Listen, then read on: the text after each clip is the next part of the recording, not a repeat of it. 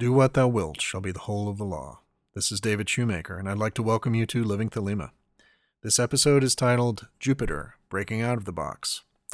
Now, the reason I'm calling it that, which may seem a little out of the blue, is that the last major upload of new content for Living Thelema that I did was the lecture from the Rite of Saturn in Seattle on Saturn as thinking inside the box and living inside the box.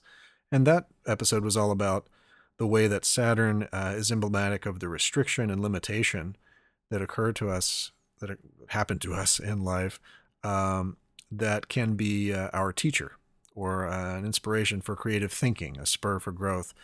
I wanted to complement that as sort of a bookend by focusing on Jupiter today. And as you may know, Jupiter in many ways embodies the opposite of that restriction. It embodies the expansiveness that pushes against restriction. And I thought this kind of polarity between Saturn and Jupiter would be interesting to explore today. I'm going to be talking about the ways that this expansiveness can inform your daily life in keeping with the qualities we associate with the planet Jupiter that I was just describing. The ways in which pushing outward past restrictions, exploring the limitless, as opposed to exploring the ways to live within limits, can serve us. I'm going to be talking about this on a psychological level. I'm going to be talking about this on the tree of life. I'm going to be talking about this in the path of adepthood. And finally, I'm going to talk about it in the sense of the use of practical magic to do Jupiter invocations or create talismans, do other and other methods of invoking Jupiter and keeping it with you as you need to in your day-to-day life. Now, in many ways, this tension between Saturn and Jupiter, between restriction and expansion, order and structure versus impulsivity and uncontrolled growth, I think in many ways that's a dynamic balance that many of us try to hold in our lives, or should be trying to hold in general, just psychologically and practically speaking. We have to have enough order and structure to to frame our lives and to give us space to work efficiently. But we can't let that stifle creativity. We can't let that inhibit our joy of discovering new mysteries and questing after new levels of consciousness and life experience. If we just settled for the restrictions that Saturn places upon us, we wouldn't grow very much. But likewise, if we never settled for the restrictions that Saturn places upon us, we wouldn't grow very much. So we need both of them, and that's, again, another reason why I thought it would be good to bookend the Saturn talk with one on Jupiter. I may not go through all the planets, but I at least wanted to do these two for that reason. Now, on the Tree of Life, we find Jupiter attributed to Chesed, and mythologically it's associated with Zeus, the king of the gods, so-called, the demiurge in Gnostic philosophy. I love this quote from Joseph Campbell that connects with the Chesed Jupiter energy. Well, what he says is that the problem with Yod-Heh-Vav-Heh is that he thinks he's God. And that really speaks to the placement of Chesed and Jupiter as the highest level, the highest conception of God that is possible in the Ruach. That is the everyday consciousness has limits to what it can conceive of in terms of divinity. And the various mythological conceptions of the highest God, or the classical daddy God in the sky kind of idea, tend to relate to that limitation of our Ruach consciousness, our everyday consciousness, basic human consciousness, the limitation in even conceiving of what divinity is. Beyond that is transpersonal, transrational, existing in the supernal realm beyond the abyss on the Tree of Life. So when Joseph Campbell says the problem with Yod-Heh-Vav-Heh is that he thinks he's God, he's getting at the idea that the visible images that we set up for what Godhead is must be rightly understood as projections of human consciousness, rather than statements about absolute reality. This fits with Chesed's placement for the path of adepthood, for the path of the initiate climbing the tree of life, so to speak. It fits with Chesed's placement as the highest sphere, the highest sephira on the tree of the Ruach. As we've been working up the tree, we have balanced the elemental spheres below Tefereth. We have attained knowledge and conversation at Tefereth. We have expanded our life's work to incorporate the true will that's been discovered and created a life, a structured life, a karma yoga that is in honor of the true will, that fulfills it. And then finally, we bring that to full fruition in the Adeptus Exemptus grade of AA at Chesed. And this is sort of the archetype of the completed human consciousness. This is the most any individual can evolve their own human consciousness at a personal level, as opposed to a transpersonal level. So that all fits with the idea that this is the best image we can have of our fullness, or of the fullness of a deity. So what is Jupiter consciousness, so to speak, in our everyday life? You could think of this as having the full range of what you need to be comfortable in the world, to do your will. Ease of circumstances to perform the great work, as Crowley once put it. Right enjoyment of luxuries. We can look to Liber Alve Legis on the value and importance of enjoying things of sense and rapture, as we are instructed. This tantric worshipping of Nuit that occurs when we embrace the ecstasies available to us in everyday life. That is not only worship of Nuit, but it's also very Jupiterian in that sense. Mindfulness. For example, anything we do mindfully, like saying will before meals because we want to eat with mindfulness of transmuting that food into spiritual substance, and for the performance of the great work, taking pleasure in things wherever we can find it, appreciating the quality of things. Also, anything connected with the expansiveness of the self, such as, in an everyday example, negotiating for a raise. That is, you're making sure you can expand to have all the space you need, so to speak. And that includes expanding the resources that you have in order to create the space for a life that allows you to do your will. This Jupiter idea includes the idea of bountiful circumstances as they come to you, not just as you make them. So that's in connection with some of the ideas around Jupiter as a god of good fortune. You know, this is good stuff happening, lots of good stuff happening that just happens as in addition to the ways that we create it for ourselves. So let's look a little bit at the methods of invoking Jupiter. As with any targeted invocation like this, you have a lot of choices, and it's one of the fun, creative parts of being a magician, to create a ritual or invocatory experience outside of ritual that is powerful and uniquely connected to you as a person and a magician, and to the particular things you're trying to draw into yourself.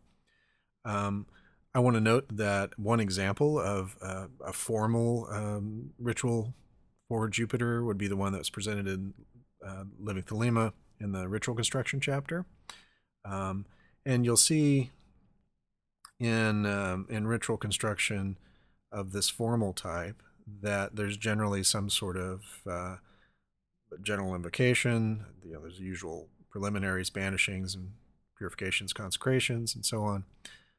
But you'll want to do some sort of formal invocation, maybe a hexagram ritual of Jupiter, perhaps poetic invocations, reading of a corresponding chapter of Liber 7 attributed to Jupiter, which I will do later. But in any case, the order of events, however it is that you're invoking Jupiter, whether ritually or poetically, um, should go probably something like an LBRP, an LBRH, that is the Lesser Banishing Ritual of the Pentagram and Hexagram, the Greater Invoking Ritual of the Hexagram of Jupiter. And then in that environment, that invoked environment, you do the work, whatever it is that you're planning to do. Now, this might be constructing a talisman of Jupiter to have that energy with you as needed. This might be the invocation of some other sort of specific entity connected to Jupiter, an evocation of a planetary spirit of Jupiter.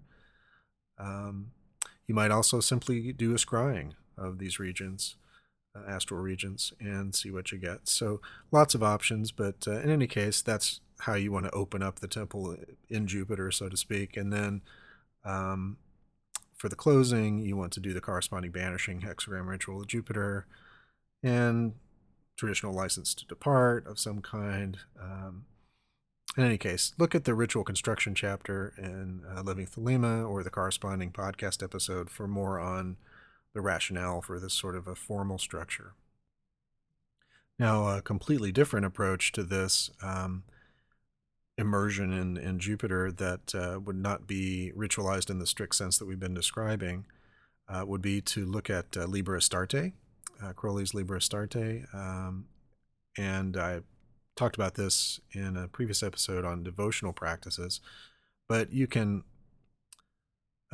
create a set of devotional practices for any deity based on the principles that Crowley presents in Liber Astarte. And if you wanted to do a Zeus working, essentially, to have an expanded period of time where you were devoting yourself to the god Zeus for the sake of invoking Jupiterian force into your life, you could spend days or weeks or even months doing Liber Astarte in that direction. So have a look at that along those lines. And of course, you could apply that ritual, that Liber Astarte, to any invocatory purpose. So you can adapt it for use in a sort of concise way, as opposed to the multi-day or week or month way that it's sort of written. Another alternate method of invocation might be to work with the Enochian system. For example, you could choose an Enochian tablet, one of the 4 elemental tablets, and invoke one of the planetary seniors on the tablet. And if you don't know what that is, that's okay. Trust me, in the Enochian system, working with elemental tablets, there are planetary attributions to the tablets and certain entities that you would invoke in order to bring in that force. So just offering a number of alternatives to show you how many different ways you could bring in one single force, such as Jupiter. Now let's talk a little bit about practical means, sort of non-magical but practical daily life examples of how you could enhance the Jupiterian quality in your life. So I've already mentioned mindfulness as one of these techniques, mindful acting, mindful action. So in doing will at meals, you are mindfully eating and appreciating the quality of the food and appreciating the enjoyment of the food. You can apply this principle to any other action in which you can find enjoyment, pleasure, focus. So, for example, a lot of the mindfulness practices you can find in the world today that relate to things like mindful walking, or walking through a forest and appreciating the texture of the leaves and the feeling of the ground under your feet and the smells and sights and so on. Anytime you are expanding your awareness of these sensory inputs or of these life experiences, to me, that's a Jupiterian quality, Jupiterian action, a Jupiterian way of framing the world that you're walking through. Now, I'm going to close with a reading of Chapter 3 of Liber 7, which is Liber Liberi Vel Lapidis Lazuli. This holy book has chapters devoted to the different planets, and the 3rd chapter is devoted to Jupiter. And I'm reading this partly just as a way to instill some Jupiterian atmosphere to the podcast episode itself, but also as an example of a poetic type of invocation that you could use um, to invoke Jupiter in your own practice. So sit back, relax, and let Jupiter wash over you as I do the reading today. I was the priest of Amun-Ra in the temple of Amun-Ra at Thebai. But Bacchus came singing with his troops of vine-clad girls, of girls in dark mantles, and Bacchus in the midst like a faun. God, how I ran out in my rage and scattered the chorus. But in my temple stood Bacchus as the priest of Amun-Ra. Therefore I went wildly with the girls into Abyssinia, and there we abode and rejoiced, exceedingly, yea, in good sooth. I will eat the ripe and the unripe fruit for the glory of Bacchus. Terraces of ilex and tiers of onyx and opal and sardonyx leading up to the cool green porch of malachite. Within is a crystal shell shaped like an oyster. O glory of Priapus, O beatitude of the great goddess. Therein is a pearl. O pearl, thou hast come from the majesty of dread Amun-Ra. Then I, the priest, beheld a steady glitter in the heart of the pearl. So bright we could not look, for behold, a blood-red rose upon a rood of glowing gold. So I adored the god. Bacchus, thou art the lover of my god. I who was priest of Amun-Ra, who saw the Nile flow by for many moons, am the young faun of the grey land. I will set up my dance in your conventicles, and my secret loves shall be sweet among you. Thou shalt have a lover among the lords of the grey land.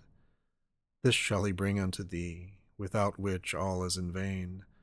A man's life spilt for thy love upon mine altars. Amen. Let it be soon, O God, my God. I ache for thee. I wander very lonely among the mad folk in the grey land of desolation.